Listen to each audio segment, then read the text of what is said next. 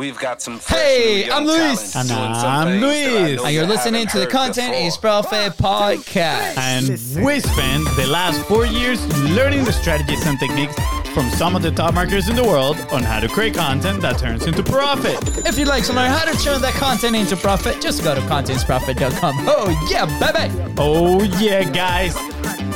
Today's a special day. Yeah, tell me more. Yes, Tell me why. It's a special day because we are at the new office slash studio slash home. We actually move home because I know. Guess what? It's way more convenient than driving 30 minutes every single day. Well, for you, it was like 30 minutes. For me, it was like 2 hours because I had to drop the baby off, pick the baby up, and it was just. I also have a Jeep, so like paying a third rent. Okay, don't get Just cocky saying, now. just Don't get saying, cocky now. just saying. Guys, today Tell me more. We have an incredible guest and an incredible topic.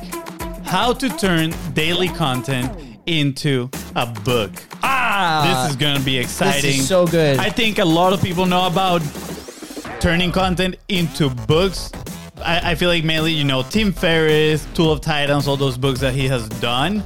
But do we know the inside job? What actually goes into creating these books? I'm very interested. Today we're going to find out. Yeah, I'm very interested in the leverage side of things because we talk about leverage every single time. And it's like, if it's a piece of content that then we cannot use in a different way or multi-purpose, right? We're probably not going to produce that piece because we need to leverage the content of today, especially so easy to distribute nowadays. So Yes. Yes. All right, Fancy, do we have a sponsor today? Indeed we do. Tell me more. And since we took a little bit longer, I'm going to keep it short and sweet today. Oh, yes. If you want to quit the creator hustle, right?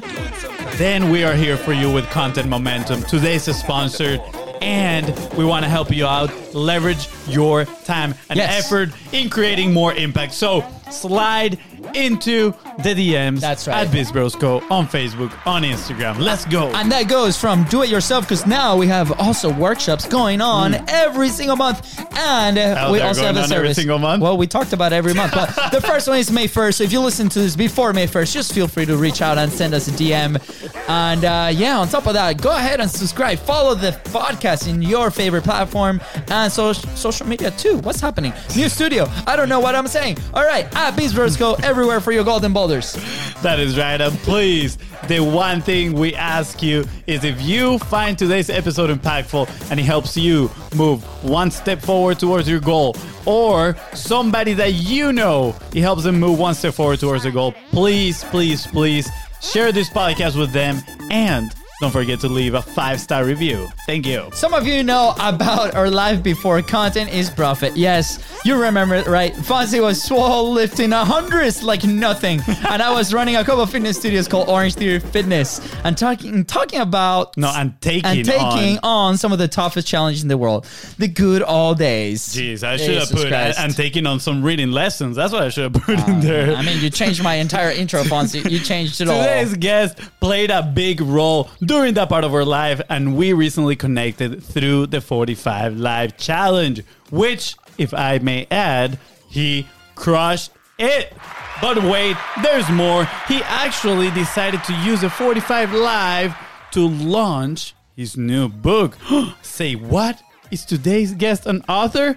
Yes, he is. Not just an author, he has been in the fitness industry for 18 years. He's spoken in national stages multiple times and has owned and operated multiple businesses. His goal is to provide relatable and digestible content for readers or for leaders to serve their teams and themselves better. Talk about impact. Yeah, that's right. But you know what? It's good that they say leaders are readers. I know. Please welcome author of the 10-Minute Leadership and, of course, relentless leader himself, Heath Ellenberger. What's up, Heath? What's up, guys? How are you? Pretty good, man. Pretty good. I like the background in there with your book, The 10-Minute Leadership. Let's go. For those watching right now, is the one in the middle that's like facing the camera, clearly. Just saying. Just in case you were asking. The only one you can read. The only one you can read. Just saying. I mean, I'm just trying to help the audience here, man. All right. Dude, Heath, we're honored to have you, man. Welcome to the show. Still fun. No, I am honored to be on. I tell you guys all the time, I am so proud of what you guys have done, and I'm honored to be on. To be honest, Thank you, man. Appreciate it. You experienced the full-on roller coaster on this intro right now. All the mistakes.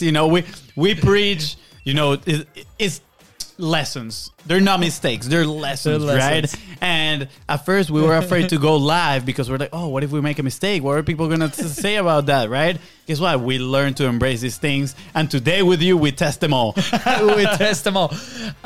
Dude, Heath, for those who don't know you, I mean, clearly we go way back.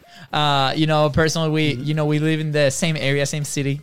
And but for those who don't know you and are listening to you for the first time today, do you want to tell us a little bit of who are you, a little bit of your backstory, and how do you end up doing this amazing book that you have now? Oh yeah, so I guess we'll go back to high school, man. Like 2 years ago. Yeah, exactly. Yeah. I grew up. I moved around a lot as a child, so I never really. We were kind of moving around. My dad's a minister, so kind of bouncing place to place, and I ended up in a school in Pittsburgh, Pennsylvania, or just outside Pittsburgh, and I got really into football. We had a great program there, and then we ended up moving my sophomore year to a high school in the middle of Pennsylvania, which was backwoods, just country. It's Punxsutawney, Pennsylvania, so the groundhog that comes out, and that's where I graduated high school from. So I did junior high. I was a junior and a sophomore or a senior. I'm sorry, in Punxsutawney, and football wasn't really their specialty. And I got out of football and got really into weight training because I really loved that part of football. And so as I started doing more of that, I started to see the evolution, and when I really got disciplined into it, and it was probably a year and a half into really getting into it deep, I was like, man, I want other people to experience this. And I was like, is there a job out there? Because, when you're in high school, you don't really know what jobs are. You're like, what, So I started looking around, doing some research, and that was when the internet first came out, really. And so, I found out about personal training. So I got certified right after I graduated, the month after I graduated, I got certified personal trainer. I started doing it at 18 and did it through college, and really found out that this was the path I wanted to go on. And so I've been doing fitness since 2003, and in the kind of the professional setting where I've been training people. And over the years, I tell people motive and motivation are different. So your motive should remain the same. So my motive is impacting people in a positive way, but the motivation for that has changed over the years. So the depth of it grows. So before it was impact the person that I'm training one-on-one, and now it's impact the people that are impacting others. So why I wake up is different, but why I do what I do has kind of remained the same. Interesting, man. That's really cool. I like that. Motive versus motivation, I think, is people don't think about it, but it's kind of like a natural path that people take, right? You're evolving as a human and all these things. And I'm extremely curious, right? As we evolve, we also encounter challenges, right? And I'm sure you've had plenty throughout your journey, right? What has been that one challenge that you think it was this is it, right? I don't know if I want to keep doing this and helping people in this way, maybe, right? Or maybe a change of career or something that made you probably doubt yourself a little bit. Man, I've had a lot of challenges, but never one that made me question whether I was doing the right thing. I've had challenges that have caused me to think differently and change my approach or change course, but I've never had one that really threw me off the rails and was like, you know what, I'm going to completely make a U-turn and try something different. Maybe it was a fear of, I only know fitness, so maybe I can't do anything else. But never really made me question whether I was doing the right thing. I feel that comes from kind of the innate kind of feeling of I feel like this is my purpose here, is to help people in whatever arena that may be. And so again, that's changed over the years, but there hasn't really been a defining moment that I was like, man, I should probably go do something different. Now, don't get me wrong. I've had days where I'm like, this is freaking it. I'm done. I'm going to go work for Pepsi, but I think we all have those days. And I think if you don't, you're probably not really passionate about what you're doing because you're not pouring enough in to really get frustrated. I think people that are super passionate about what they do, because they put so much love and energy and emotion into what they're doing, they get those frustrated days where they're like, you know what, I'm done because you poured so much in. But if you just show up to a job and you have a bad day, oh well, like, because you're not fully invested, you're not fully committed, you know? Yeah, absolutely. Yeah, absolutely. I love that of maybe if you don't get frustrated, maybe you're not like pouring in enough, right?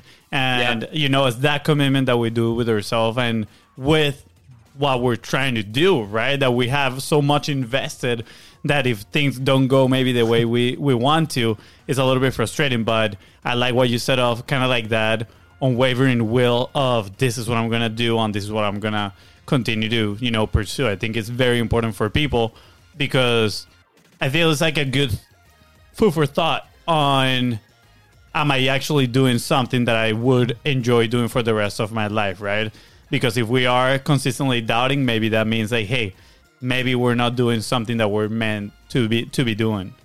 Yeah, I mean, look at you guys, man. I mean, I have 3 brothers, and I'm sure you guys fought growing up, and it's like, I think, and like your wife and my, I'm married, and it's like the people that are closest to us, when we fight, we feel bad because we have that strong connection with them. It's like sometimes when you get frustrated at work, you do feel a certain way about it because you love what you do. But, you can meet a stranger down the road and, yell at them or whatever. Don't feel any kind of way about it because you have no connection to that person. But again, I think works the same way as if you get frustrated because you have that special connection. So it's just the relationship that you have with work and people. So anyways. Yeah, absolutely. I love it. Heath, I remember a conversation that we had maybe a couple of years ago where you were telling me a little bit about when you started your first fitness studio, right? And it was kind of like your own baby, right? And then you transition into the company and working for somebody else, and then now it's a mix of both, right? With the franchises. Now, there's a lot of people that listen to the show that might be in a crossroad where they might be in a job, right? They might feel a little passionate about it, but or not, and they want to build something on their own. Now that you've been on both sides, right? What are some lessons that you can bring to those person that might want to take that jump from a job to something that they want to tackle on their own, or kind of on the entrepreneur side of things, right? And do you see any advantages of either, right? Because we've also been in both, right? I started working for somebody else, right? And then I transitioned into working for Fonzie, basically. So That's right. Get it right. Exactly. So, what are some of the challenges? What are some of the lessons of either or? Man, it's probably so many that I can't even remember. So let's go by the book, basically, right? Yeah. Go by the book. Working for yourself is rewarding, but also can drive you crazy, especially if you're a perfectionist or if you're somebody who is always kind of second guessing certain moves.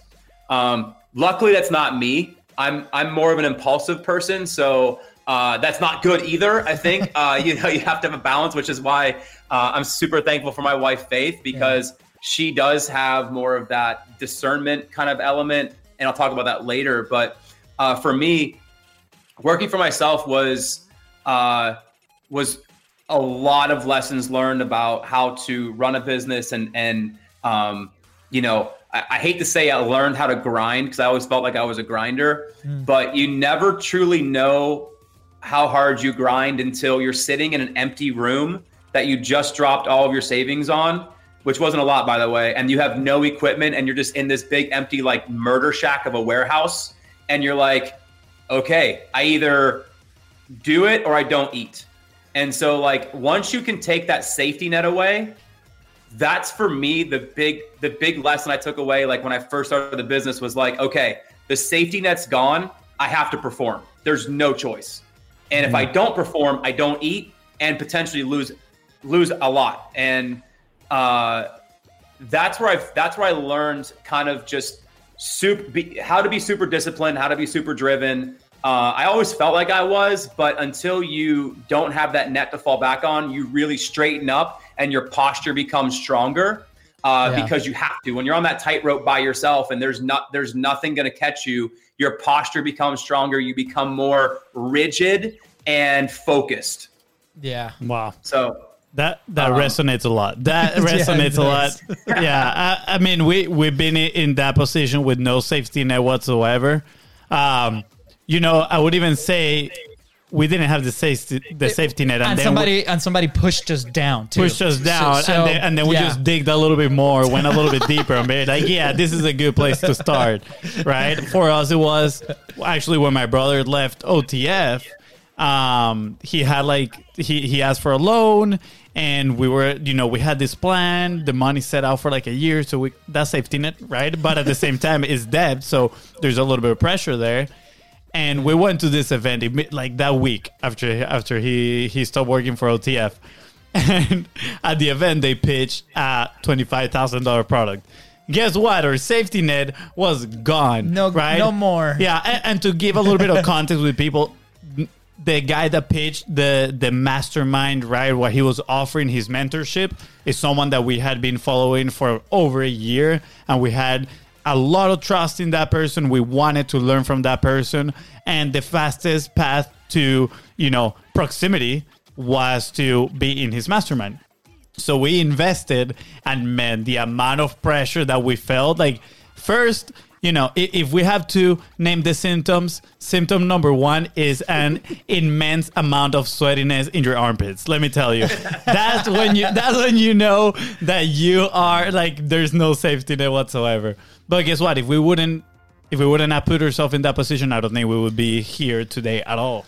Yeah, I mean, and don't get me wrong. I mean, that was a very studied decision. Like that was, we were like Fonzie said a while back, and then an execution is the difference there, right? Like because you could pay the most amount of money. Like for example, for you was investing your savings into that space, but if you don't execute, that's it. You don't eat, right? You said the same thing. For us, was the same thing. I was probably not gonna eat, and I probably would have been divorced by now.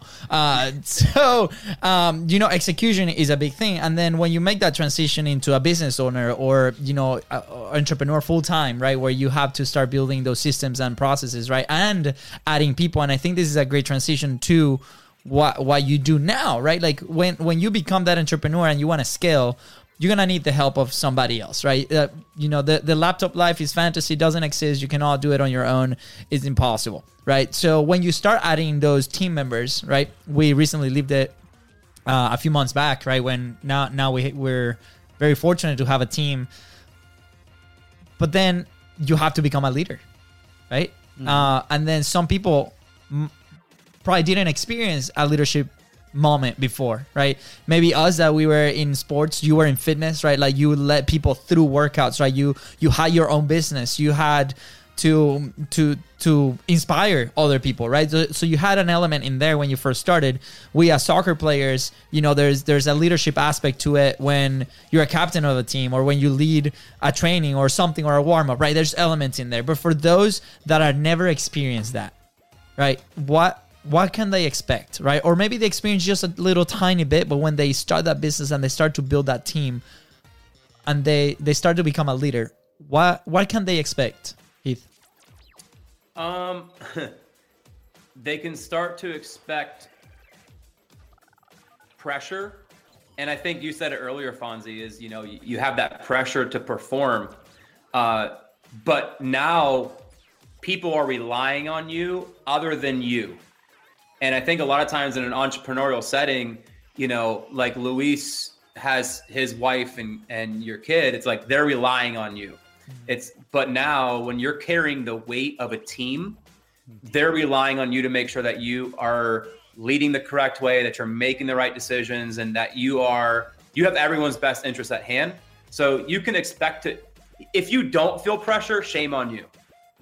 And in a setting, in a position of leadership, especially when you're leading a team, it's like, if you don't feel like everyone is relying on you, and you're kind of at the front, kind of pulling people along, you're probably not in the right position.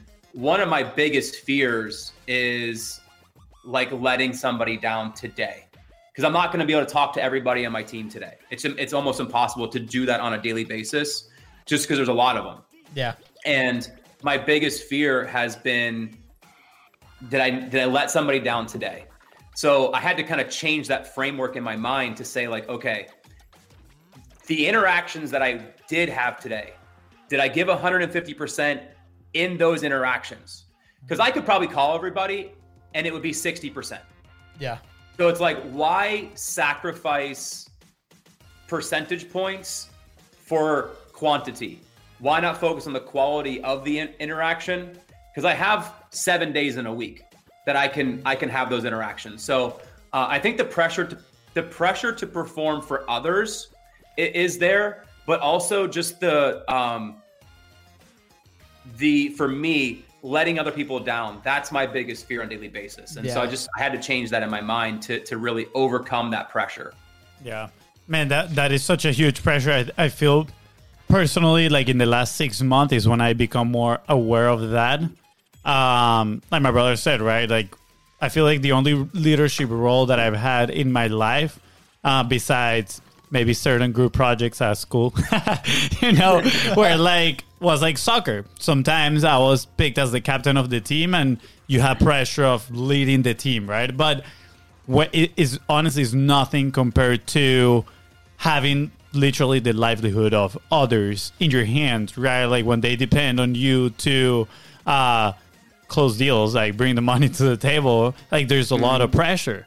And I think one of the most important moments for me to realize that, and it's a moment that I'm gonna like remember forever, was this past Christmas when we usually have a call where we do like every morning we do gratitude rounds. Everybody says something what they're grateful for, and in Christmas everybody was sharing how a year ago they were like struggling in Christmas and now they were happy because they could spend it with their loved ones and they could buy them presents and stuff like that.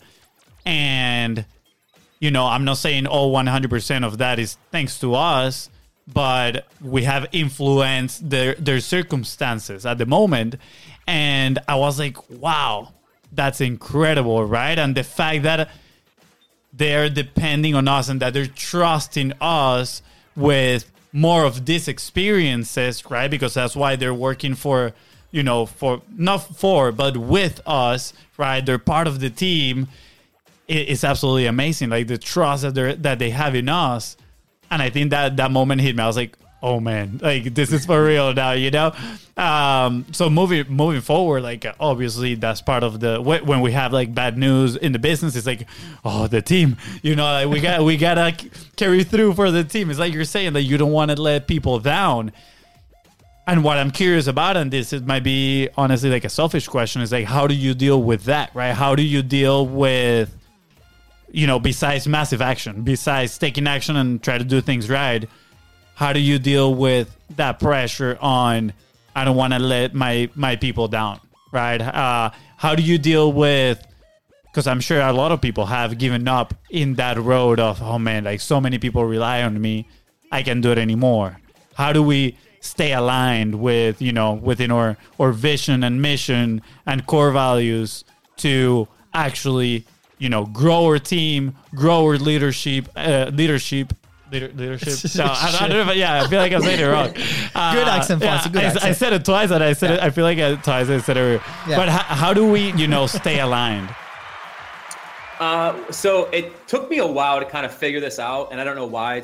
I'm not the smartest guy in the world, so that's probably why. But I had to think back to like just me as a person. I'm a human being, so therefore I'm created imperfect. I'm innately going to let somebody down every day. It's impossible because I'm not perfect. Now I can try to prevent that, but there's going to be somebody who I don't know about that wants to talk to me or wants to hear from me or needs something that I have no idea about. And I let that person down. So it's something that I probably can't even control. Yeah.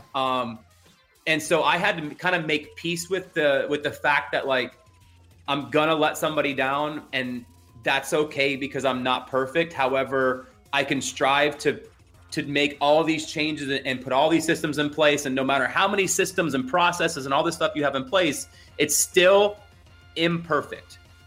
And no matter how great you think it is, there's still something broken about it. It doesn't mean that the whole system's broken. It just means that somebody's gonna fall through the cracks.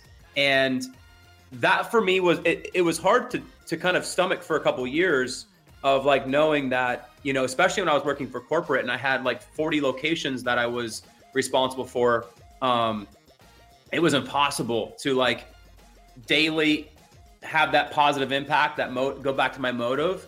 And so that's really kind of where the book was birthed from, was being able to touch base with those people at least once a week, and have some sort of little moment with them. But I think, Fonzie, to answer your question, is like making peace with the fact that I'm not perfect. I'm going to let somebody down. And look, people that are in leadership positions, unfortunately, have to make unpopular decisions. You're never going to make a decision that's going to make not everyone in your organization is going to be like, woo, I'm glad you did that. Yeah. There's always going to be something somebody doesn't agree with. And that's okay. And you have to just make peace with that. As long as you know you didn't intentionally do it to hurt somebody, and that's obviously never the goal. Unfortunately, people may think that it is. And again, I think especially right now, everyone's perception is their reality. But as long as you do it with the purest intentions and you know that that's what your main goal is to impact people in a positive way, and the decisions we're making are leading that direction, then you know, that piece of like letting people down makes me feel better that we're doing it with pure intentions. Yeah. I relate so much to that, Heath, because, you know, and I think maybe it's the way that we got raised back home. You know, our dad was always like, never look for trouble, right? Always be humble, like always like be very positive. Our mom was like, be positive all the time, right? And that has transitioned a little bit of like, okay, are we running these decisions through a framework? Like, what is it? Like, what is the higher purpose that we have now, right? And personally, I had, even when working with OTF, right? Like I had a team, maybe like 15 people within at the Hodges location, right? That's a decent sized team, right? And sometimes the decisions that we had to make there on a daily basis were not the easy ones, and I really, really struggle because I'm like, man, like I see these people every single day, right? But at the end of the day, it's like we can be friends, but at the same time, like, is this hurting the business side of things? Like, we're here to do business. We're here to help people like in the fitness journey. And now on this side of things with Content is Profit and Content Momentum and the service that we offer is like what we're doing is serving our clients to the highest of the ability, right? Yep. So we run it through those lenses, and sometimes most times the answer is yes, which is great, but sometimes that answer will be no, and we're like, okay, we got to revisit this, and just making sure that we have clear expectations, not only internally for the team, but also for the clients, right? So I think that also is another phase of leadership, which I think people have to continue to develop that over time, right? Like it's never said and done. There's always going to be challenges coming our way, and as we level up, these challenges are going to seem harder and bigger, but where it helps us grow. So I love this topic because I don't think we've ever dove. Wow. Today where is my rough, English today? This is the thing. I think because we moved the studio and everything to the house, and we're usually speaking Spanish at the house, or microchip internally. It's like, what am I supposed to be speaking now? Yeah, but the fact that we're talking leadership, I love it, and I think it's a topic we should bring on a little bit more often. But I want to make the transition now into Heath. Like you found a way to kind of communicate your ideas to your entire team on a daily basis, right? Like we on the marketing side of things, we're constantly like, how can we put our vision, our message in front of our clients every single day? Like that's what we do as a business, right? Like we multiply those points of contact, but at the same time, we have to turn around inside of our own company and be like, how do we sell the vision to our own company, right? We've had plenty of those conversations inside of it, and I think what you've done is pretty incredible, and the fact that you also leverage that to then do something outside of your own company. So I want you to kind of walk us through that thought process. Like, why do you decide to send those daily emails? Is there a process that you walk through before sending those emails? Like, what was the evolution of that process? And then obviously explain to us a little bit on why a book. Why a book? So the why kind of came when I was working for corporate. And like I said, I had, at the time we started out, I think I had like 32 locations, and we grew to like 38, and we were just opening more. I was with Orange Theory corporate for almost 3 years, and I was responsible for sales, operations, and fitness. Kind of like all three of those roles kind of fell under me until we had brought some more people on to work on our team. And so I saw everything from Pensacola to Vero Beach, everything in between. And so my opportunity, I felt, was let's impact the people in those studios so they can go impact people that are walking in their doors. So I'm like, wow, what an audience to be able to drive roots deep and be able to impact so many people. And that kind of gave a platform to be able to do that. Yeah. Well, as I started to kind of see the scope of like how almost impossible that was going to be to do that on a regular basis, every Sunday for me is kind of like preview and review day. Yeah. So I'm going to preview the week coming, and I'm going to review the previous week. And that allows me to kind of say like, okay, what from last week did I observe? Did I experience? Did I hear that I could potentially help improve this week? And so as I was doing that, there were some common themes that I was seeing in the region I was visiting, and I was getting ready to go to another region. And I was like, you know what? I bet they're struggling with something similar. So I wrote a quick email and just blasted it out to the entire region. Managers, head coaches, owners. And didn't get a response. I didn't really expect one. So I left on my trip, went to those region, and came back, saw some other stuff, wrote another email. And so I did that about 3 weeks. And after about the third week, I started getting a couple text messages. One manager called me, was like, hey, that was super helpful. Thanks so much for these emails. So I was like, okay, they are getting them and they are reading them. And then one of the guys I used to work with, he was like, hey, those emails are way too long. No one's ever going to read them. They need to be shorter. Why are you even doing them? It's not part of your job. And I was like, but it is part of my job. At least I felt it was. And so I was like, you know what? Forget that. I'm going to keep writing them. And the whole purpose behind it was, can I give people little easy to digest, relatable nuggets that they can take into their week, and that they can either impact their team, impact their business, or impact their members. And so that's where it kind of started. And that evolved into kind of what it is now. And I probably did them with you guys when I had first got here in 2019, when I kind of came back to the franchise side. Yeah. I kind of continued that process. And once COVID hit, that was when I was like, you know what? These are needed more than ever right now. Yeah. We need these little positive weekly touch points just to kind of keep everyone aligned. And so that's when they really took off.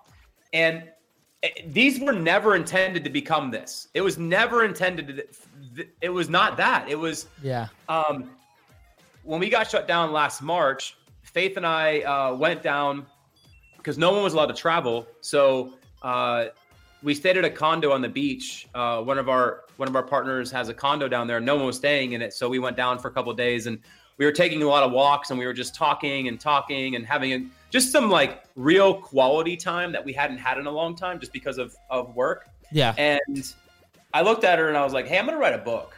And she was like, okay, and just continue talking, because she's like, I have all these crazy ideas. I know there are those ideas. Yeah, exactly. Yeah. And so I get back to the apartment or the condo and I start writing. And that book's called Fishing for Leadership. it's still a work in progress, but Yeah. the minute we open, I'm probably like 10, 12 chapters in.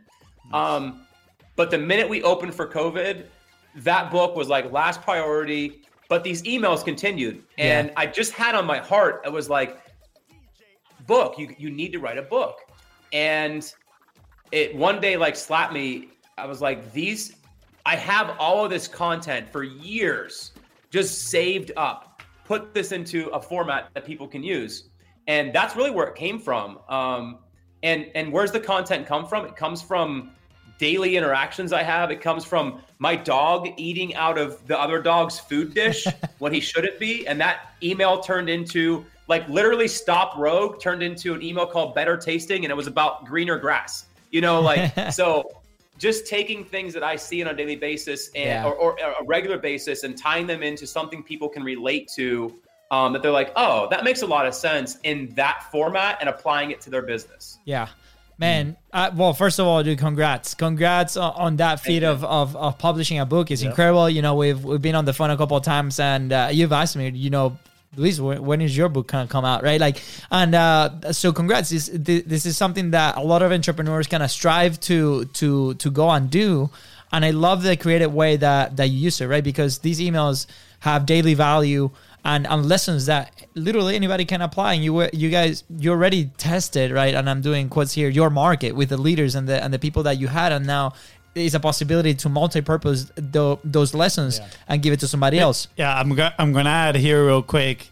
You're inspiring me right now, because I've been talking about writing emails for a while, and I haven't been consistent with it. Like, I have written a few emails and then like stop and then written another ones, and now I'm like, this is cool, because now in a strategic way of thinking is like, I can write a whole book and just like divide everything that I wanna write and still put it out in the world, right? But the book is just the final organized version. And for those that know the process that we do with Content Momentum, it's called macro to micro, right? Which pretty much stands for macro content, this podcast, into micro content. And what you're telling me about is the other way around, is micro to macro, right? It's like, what are the small pieces of content that I can use to create this, right? A book is probably one of the, I don't know, we've talked about the hierarchy of publishing. It's probably sits at the very top, or one of the top channels, mediums, right?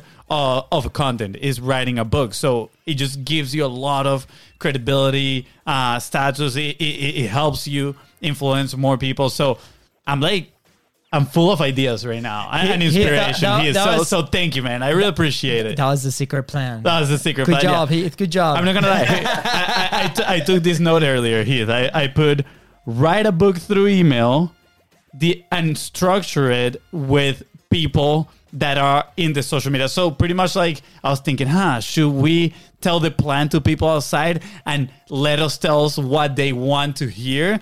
And at the same time, now we got a bunch of, topics for the micro content. And you start identifying and structuring your book. This is so cool. This is so awesome. Content geek alert. All right. So Heath, I want to highlight something that you said at the very beginning that might have, flown under the radar, if that's the right word. I don't even know. Okay, so you said as soon as you started writing, you had 3 weeks with no response. 3 weeks. Mm-hmm. That's almost a month, right? Yeah. Mm-hmm. No response, but you kept going. And then one person wrote back. And then another one wrote back. This was impactful. Thank you. And then you kept going. And now you've impacted, hundreds. And then you have now books that this book I'm sure is going to help thousands, right? So it's the same thing that we encounter every single day with content, digital content, right? And here's the thing, like with digital content, there's the bar is set very low as far as like execution, right? So it allows us to do those multiple points of contact every single day and practice that craft. So one, I'm very interested in how was that transition from your head to words or type or the computer, right? From putting those words into those thoughts into words. Oh my gosh, today. And then kind of like you lived it again with 45 Live. And that was interesting. We had a conversation around it, right? Where you told me like, man, like I thought I was gonna, at the very beginning, like this hype, and then there's a dip that happens all the time, and then you saw your neighbor coming out of your of their house, and they said something to you, right? So the process kind of repeated itself. But I think it was a little bit faster too. It was in 3 weeks. So like, what was that process? You mentioned like I kept going because I there's a higher purpose, right? So what would you say to people that are in the current situation? Maybe not a book, right? If there's a book, great, but maybe not a book. They just want to start publishing. They just want to start putting their thoughts into words and putting it out there to the world. What is an advice that you can tell them? Well, I don't even think it has to be like words on paper. If you're better on video, go on video. But like, if you have a message that you feel people need to hear and that will help people, get it out there. I don't care if it's text message or email or a video or knock on my door. Like, but if you have a message that you are passionate about getting out to people that you feel is going to help, it needs to help, not polarize. And so, then get that message out by any means necessary. And look, if you're great from concept to content, great. I think there's people that are naturally gifted with that. I never would use the word gifted to describe me. Those were classes I thought like only like the smart kids went to, and those were definitely not the classes I attended when I was in school. It was the gifted kid classes, the other end of the spectrum maybe. But but if you have a message that you're passionate about and that you feel is going to help, just get the word out there. I mean, some people are better on video and they're not great at typing out words. Yeah. That's fine. Just make a video, take a picture. People express, words through pictures. So that's what I would say is, don't limit yourself by maybe something that you feel that you have to put it into this exact, framework.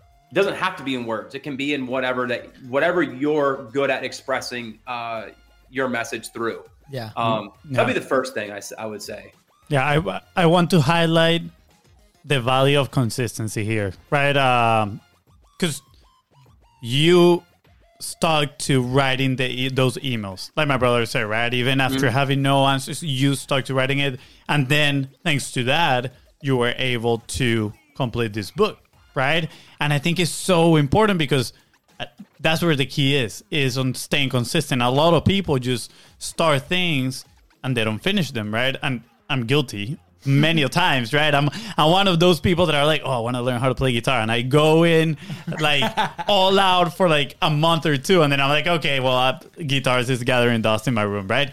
But and I'm that person that I'm very experimental. I'm like, I love trying to learn everything. Right now, my craze is like trying to learn how to play tennis. So you're listening to this and you want to play a tennis match, let me know. But he's like, I think it's so important, that consistency, especially when it comes to talking about your message, and you need to be very passionate about to be able to stay consistent, because it gets to a point where you're like, oh man, I'm repeating myself over and over and over again, right? But guess what? You're the only one that listens to 100% of your message, but you still need to put it out there, because when we think we're making too much noise, it's probably when we're actually starting to reach people out there, right? So I'm curious, how did you stay consistent? I'm sure there's some, we talk about the beginning, motive and motivation, right? But how do you stay consistent for longer periods of time so you can accomplish these things, right? So you can actually get real results. And how can you encourage the listener, right? That person that's on the other side, tell them that it's too difficult to be consistent with maybe their videos or their writing. How do we keep them going? Well, I don't know if it's I'm disciplined or maybe just dumb, but it's like I'm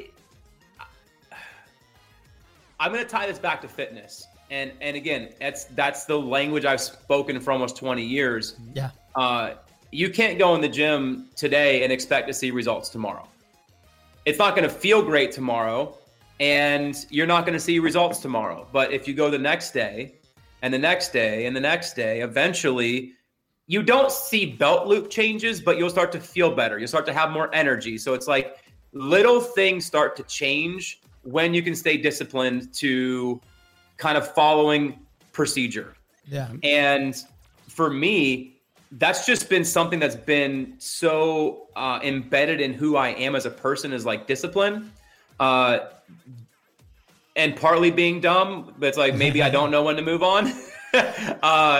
And so, you know, when I first started writing, it's like most people are like, oh, well, why don't you stop with after the first week? Well, it's because that's not a good trial run. And it's like, well, why didn't you stop after the second week? Well, because I have more to say. Why did you have to stop at the third week? Maybe people don't want to hear what you have to say. Guess what? There's always somebody that needs to hear something. I had a phone call with a girl earlier today. I haven't talked to her in probably over a year. And she was one of the very first people I met when I got involved in Orange Theory back in 2015. And we've stayed very good friends throughout the last almost 6 years. And you know, when I was talking to her today, we were dealing with some of the same things. I feel like we're almost like 2 or 3 months ahead of her. And after the phone call today, she was like, man, my cup is overfilling right now. And it's like, look, we set this phone call up last week and almost a week ago. And it's like, you know, people are like, well, you know, maybe somebody doesn't want to hear what I have to say. Somebody always wants to hear what you have to say if you're bringing value. If you're just bringing complaints, yeah, don't bother saying anything. Yeah. But if you're trying to improve somebody's situation, then somebody's always going to listen. Yeah. Absolutely. So I think discipline is the first thing, and partly just being dumb to everyone else's thoughts, because I could have quickly listened to somebody and been like, oh, well, people won't read those. Mainly that's the voice in my head. I'm my own worst inner critic. Yeah. My inner critic is so loud sometimes. I think I spoke about in the book, you know, kind of like that voice talking. And that for me is what I have to overcome when I'm like, okay, like no one's going to read this, or no, maybe they don't like this one. I can't tell you how many times I went back through these and I was like, well, maybe I should redo that one, or maybe I should redo this one, or maybe that one's not valuable enough. And it's like, those are the things that second guess. I don't really worry too much about what people say. Yeah. I heard somebody say one time, you earn fans and you earn haters, you pick your friends. Yes. You know, and so I've kind of taken that as like, you know what? I can't really control what people are going to say or think about me. All I can do is be who I am and be genuine at what I do and love what I'm doing and who I'm doing it for. And the rest of it, if you can't get on board with that, then that's okay. You know? Stay disciplined and stay dumb to everything else. Yeah. That's what I would say. I love it. And I really like what you mentioned there towards the end. And I personally think, first, it's like a trait people start developing when they go into leadership positions. And second, I think it's a key important piece of being a good content creator, if we want to put it in those terms, in creating content. And it is that detachment from other people's opinions, right? I mean, we mentioned it before. As a leader, you're gonna have to take or make difficult decisions, right? That, you know, as long as your core values are aligned, your mission, vision, and you're doing it with the right intentions, you need to feel good about it. But there's a chance some people might not like it, right? And we cannot cater to everybody, unfortunately, right? But we can cater to the greater good or that goal that we're pursuing.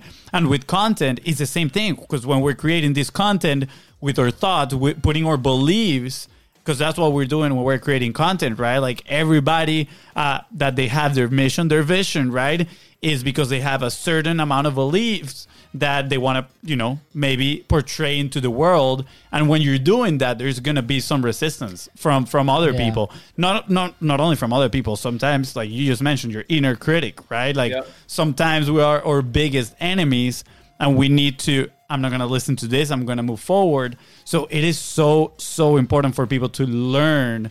And I'm not going to call it a trait, because I don't think, I mean, a trait implies that you're born with it. I think so. But I feel it's like an ability. Actually, it's a skill.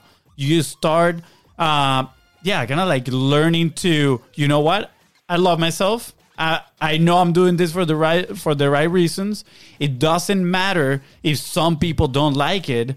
Does the people that like it, is it actually helping them, right? Yeah. And I think things change it from there. Because for us personally, when we started with content, I think that was the moment that things changed. That when we started actually being consistent, because at first there was a lot of inconsistency because of the fear of judgment and all these things, right? Like it was that attachment to other people's opinions. And yeah, I just see it's so important to move past that. How do you detach yourself from that? I mean, you mentioned right now kind of like being dumb, right? About it's like it doesn't matter, and being disciplined. I think those are super important. But I think when we face those inside fears are a little, it's a little overwhelming sometimes. How do people move past that? So I want to be clear, I think, on one thing is, as a leader, you can't become calloused though. So you can detach from emotional feelings, but you can't become calloused to empathy and sympathy. So, I tell people all the time, and I might have even told Luis this one time, is employees aren't usually innately bad people. There's a such thing as a good person and a bad employee. There, somebody who shows up late all the time, somebody who steals from you, like maybe that person's also not a good person, but there's a such thing as a good person, but a bad employee for you. They might be a great employee for somebody else. Yeah. So, you still have to carry a level of compassion and empathy and sympathy, and those are human emotions. Business doesn't always have the same emotions. Business emotions are very neutral, very sterile, I think sometimes, but as a leader, you can't become calloused. You have to carry some compassion, empathy with you, but at the same time, you can't let it get to you. And I think a lot of times leaders will let that get to them. And that's where you start to get into trouble, because then you start to second guess, like, oh man, I made this decision before. I didn't like how it made me feel because of how this person felt. You can't let it get to you, but you still have to carry with you some of those human emotions, because you're working with people. Now, if you're working with, robots, that's different. Yeah. But I think the thing with being consistent, at least for me, and again, I think it has to do a lot with how my brain works. Like you said earlier, Luis, or Fonzie, breaking it into small sections. The reason it works so well for me to do that is because I'm not a tenacity person. I can't sit down and finish a long project. I can start 100 projects. I'm freaking great at that because my brain's just on to the next thing, on to the next thing, on to the next thing. So that's why these emails work great for me when I'm creating content, because it's quick. I can get it done and I can move on to the next one. What I found is that when I've tried to do, and again, I'm still working on that fishing for leadership, but in the midst of that one, I started one called Just One Scoop. So again, I'm great at starting things. And so I just had to figure out how it works for me. And again, I'm writing one right now. The last couple of weeks of emails is called the SPOT method. It's called Gym Bro Culture. How to build a Gym Bro culture. And it's actually going to be an ebook that I'm creating. That's going to be a free ebook that people can get when they sign up. But it's going to be eventually like 15 pages. But if I were to sit down and write that, it wouldn't happen. Yeah. But because I'm breaking it up into small chunks and I'm forcing myself to do this one this week, this one next week, I'm able to get it done. It might not be as quick as maybe somebody else could do it, but that's just how my brain is going to be able to process that. Absolutely. So I think that for me is why I've been able to stay consistent, is because I've given myself kind of that end date of when it needs to be finished. Because if not, again, I'm not a tenacity. My genius is invention and galvanizing. I'm not a tenacity genius person. So yeah. I love, Heath, that you are able to identify those things like within you, and you're like, hey man, this is where I stand. This is what I need, right? Like we might need to get you a ghostwriter for the bigger books and be like, just tell me everything. But I want to, with that, I want to kind of close circle to, the other day I was driving and I stopped for gas, went to the gas station, and then as I was waiting in the line, I'm looking through the tweet feed, and I never go to Twitter, right? Like it's not a thing that I do, and I'm like, for some reason I was there, and I remember a tweet from UNF, the university I went to, right? The soccer team are playing quarterfinals, and it was like UNF on to quarterfinals against Florida Gulf Coast, and I'm like, oh sweet, like that was exactly the game that we played for the semifinals when I was there. I was like, oh, that's awesome. And then he had one like, right?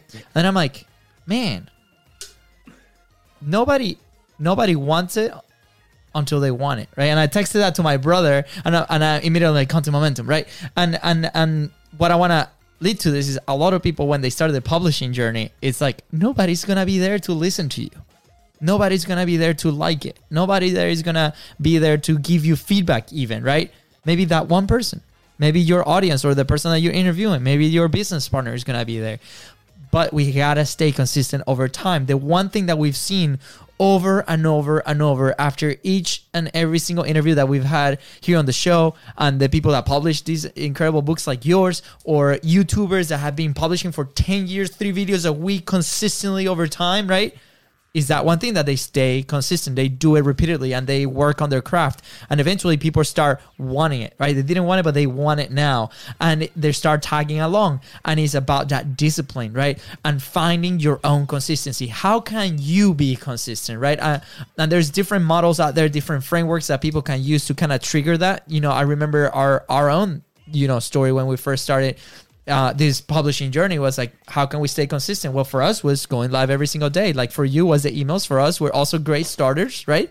And it's like, okay, just like one single video. And then it's like, okay, how can we evolve that? Well, now is the show, right? And then there's a system that comes behind because we identify that that's the way for us to multiply the message and leverage the best way possible. So I want to encourage people out there to listen what Heath is saying, and then also ask us questions about content momentum, because that's exactly what we do. Like, we help you through those pieces if you don't have it in place, either with the workshop or with the service.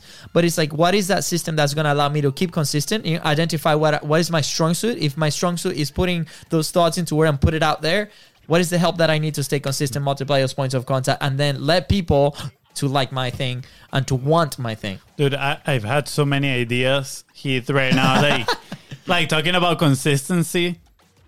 I don't know, the random thought of most businesses fail is like 90%, something like that, of businesses fails like within the first 5 years. I've like within the first 50 years, within the first 5 years.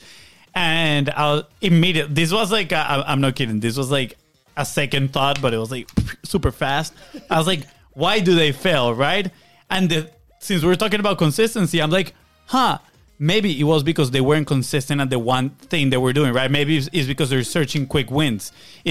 Do they have a sales system, or are they actually, or are they looking for the next best sales system, and they just jump from one thing to another within a time frame of 5 years? And since they never stuck with something long enough to actually figure out if it worked or not, they fail, right? And that's like an epiphany moment. I wrote it here. I think I'm going to write an email about that, right?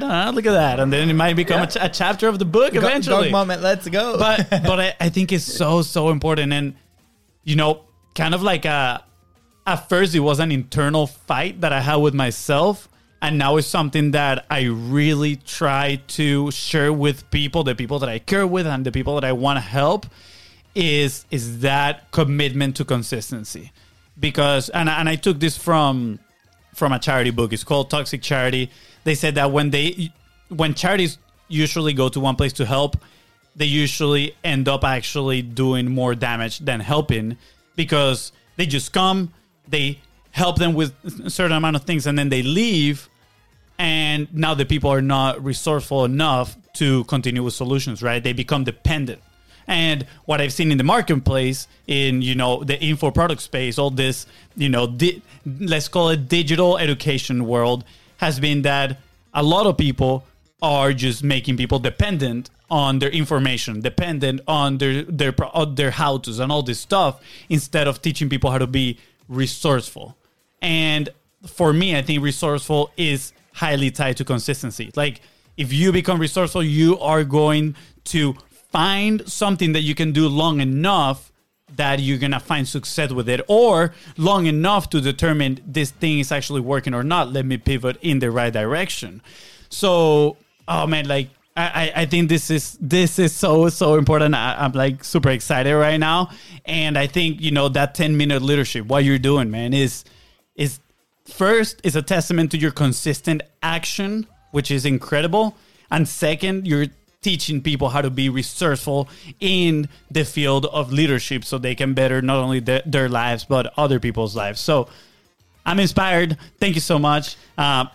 drop the pen. Well, hey, man, thank you. And look, what you guys did, and Luis, I want to get back to 45 Live real quick because if you haven't done 45 Live, you owe it to yourself. I don't know when the next one is, but you got to do it. For me, social media was just a mind numb. So it was after a long day, let me just mush my brain up and just scroll mindlessly through social media. And honestly, I was going to get rid of social media, as everybody knows, probably the last 8 months. I think a lot of people want to throw social media away Yes. just with all the toxic posts and just people becoming polarizing and people getting like families tearing apart because of social media. And it was like, oh, crazy. I was like, you know what? I don't need this in my life right now. And then 45 Live came along. Luis, you got to do 45 Live. And I was like, oh, man, like I hadn't posted in I don't know how long.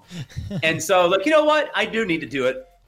And again, social media was not something that I really even took an interest in. And number one, just being consistent with, like, I remember it was like day 44. This isn't even a joke. And I think it was like a Friday night or a Saturday. I was laying on the couch and it was like 10 o'clock. And I was like, and like, I was like, you can't, like, just one more day. Like, you just got to do it. So like, but it was the fact that I had a group. So you never want to let the group down. I had a personal connection with some of the people in that group, so I didn't want to let them down. But also, I used it as a platform. I was like, well, I'm going to do it. Let me put some purpose behind it. Again, there's that P word, that purpose word. Let me put some purpose behind it, and let's see if I can't help get some momentum for the book. And started doing that. I was like, okay, it's kind of cool. And then since 45 Live, it's actually turned me on to like really enjoying social media for what social media should be used for. Not pushing a narrative or pushing, negativity, but really just connecting with people and letting them into your life a little bit to let them see what you're doing and hopefully maybe inspire them, motivate them.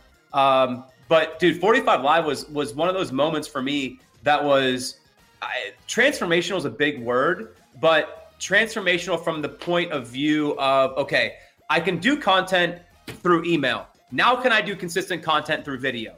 Yes. Okay, cool. And then can I keep it up and build an audience for other things? And so that really was a catalyst to like my interest now. Like I just got an Instagram. So like, and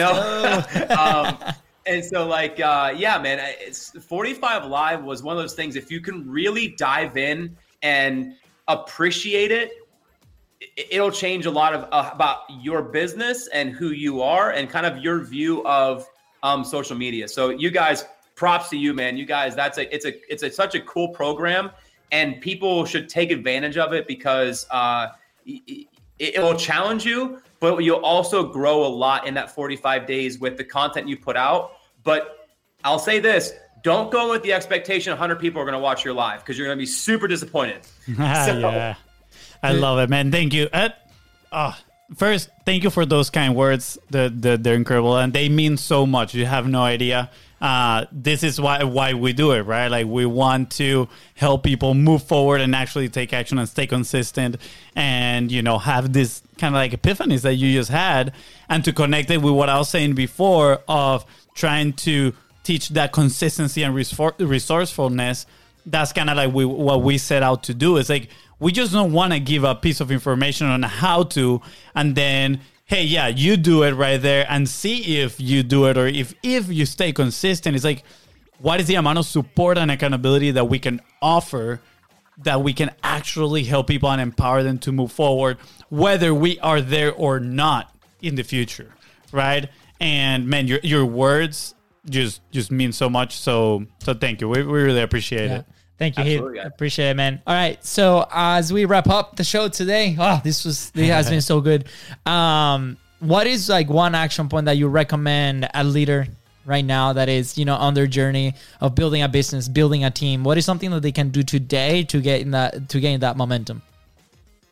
Find a mentor, somebody who's going to challenge you, not somebody who's going to cheer you. Mm-hmm. So I've always had people in my life who have challenged me, not cheered me on. And one of my longest term mentors, every time I talked to him, it always ended with me getting hit by a bus. And so like he was like, "What? Well, okay, great, you did this, but what happens if you get hit by a bus tomorrow? What happens to your business?" And I'm like, "Oh, I didn't think about that." So find a mentor who's going to challenge you. If you haven't kind of cleared out your board of directors, maybe it's time to bring some new people onto your board and push some people to the kids' table. So that would be my first piece of advice: is find a mentor who's going to challenge you, really outside of your comfort zone. Yeah. That is a great piece of advice. First of all, we're actually in that exact situation right now where we have that one person that is like making us very uncomfortable, but progress is being made, like massive progress. So thank you, Jerry. You know that. I love the challenge, not cheer, man. Like, and I'm not gonna extend too much on this, but there's this story. My brother and I, we did a test for the coaching licenses here in the US for soccer. And we went to this camp. It was a few days. I don't even remember where it was. But I remember... Down south in Miami. It was in Miami? Yeah. And one day we had this group of kids and we were coaching them in certain things. Actually, I don't remember if it was a group of kids or us. But whatever. The point is... It was the other coaches. It was the other coaches. Yeah. Yeah. And I started like cheering, like, "Oh, good job. Do this, good stuff." I was more on the cheering side, right? And the guy that was addressing kind of like the whole coaching, he comes to me and he tells me, "That's good, but are you a coach or are you a cheerleader?" And I was like, oh man, like that was tough to hear a little bit, because I love motivating people and cheering them on, like, "Yeah, you go do it." But at the same time, it got me thinking. Not at that, I must add, it didn't get me thinking at that exact same moment. At that exact same moment, my pride was a little bit hurt. Like, oh man, what are you talking about, right? It's like, I'm a nice person. But then after that, it got me kind of like reflecting on, a coach is not somebody that is just cheers you on the good stuff and like points thing here and there, but it's like he's willing to make things uncomfortable for your sake, right? Because we grow when we step into the uncomfortable. And you know what you just mentioned is exactly what Jerry's doing with us now. Instead of soccer, it's in the business side of things, and he's making us very uncomfortable. Take actions that maybe we haven't taken in the past, so we can survive that 5-year mark, right? And move into that 5% of businesses. So I think your point is, it's amazing, right? It is looking for those people, not that are going to cheer. I mean, they're going to cheer you. Of course, they're going to cheer for you, and they're going to be excited for your success, but they're going to be willing to put you in uncomfortable situations. Yeah. Yep. And then Heath, the last question, and our favorite one is, where will you be if you did not start publishing? In your case, it was daily emails. In your case, that communication with your incredible team. Where would I be if I didn't do that? If you didn't publish? Mm-hmm. Man, I would probably not be in a position that I'm in now, to where I can feel comfortable at the end of the day that I led a team correctly, and that I because I learn through them as well. So not only am I hoping to teach people, but I also learn from them in the process of creating them. So I would probably be a lot less adequate in my position currently if I wouldn't have done this. So I don't know if that answered your question. If it did to you, yeah, absolutely. Yeah. For everybody, the answer is different. But at the end of the day, is the progress that people make, right? For example, our own personal story is the same thing. I don't think we've owned a business. I don't think we've, survived a few years. I don't think we've had a team. I don't think we've been helping people, I feel like our only friends will be just you and I if we didn't publish. Not even. We've made like 95% of our friends from the online world. Yeah. So definitely a fun process, and I highly encourage everybody. Like, if you are a business owner and you do not publish, go ahead, start doing it. If you want a starting point, reach back out to us. 45 Live is becoming free in the Facebook group in just a little bit. There's going to be different options there, but that's a great way to get started. Ripping that Band-Aid and starting your publishing journey. And then if you have any questions about the book and how Heath was able to turn that daily content into an incredible book, reach out to him. He's open to all the social media. We're going to leave all the links right below. Heath, where can people find you? Where can people communicate with you? Where they can learn more about the book? Yeah, so the book's on Amazon right now. It's in pre-sale. So just go to Amazon, type in 10-Minute Leadership. That's 10. My email is heath@10minuteleader.com. So, I mean, that's going to go right to me. So if you guys want to reach out or have any questions or just want to touch base, would love to do that. Yeah. Awesome. Guys, please connect with Heath. Go sign up for his email so you can get the inside scoops on maybe on the next books. Who knows? And go buy his book right now. Go purchase it. 10-Minute Leadership. I'm not gonna spoil the surprise, but there's something coming around the book and this whole experience that Heath is putting together, which is incredible. So I highly encourage everybody listening, go send him an email, go to the website, go to all his social media links, and support a fellow creator, because this journey is just starting. So good. Heath, go. Any last thoughts? Hey, man, you guys nail what you do on the head. You guys are perfect at it. Content is profit. It is so perfect for what you guys do and what you guys help other people do. So if you need help with content, these guys are in no shortage of that. Thanks, man. I appreciate it. Gong moment and everything. All right, guys. With that said, thank you so much for tuning into the Content is Profit podcast. Go ahead and follow the show in your favorite platform and follow us on social media at BizBrosCo. That is right. And if you find this episode impactful and is helping you move one step closer to your goal, please don't forget to share it and leave a 5-star review. Thank you. Bye, guys.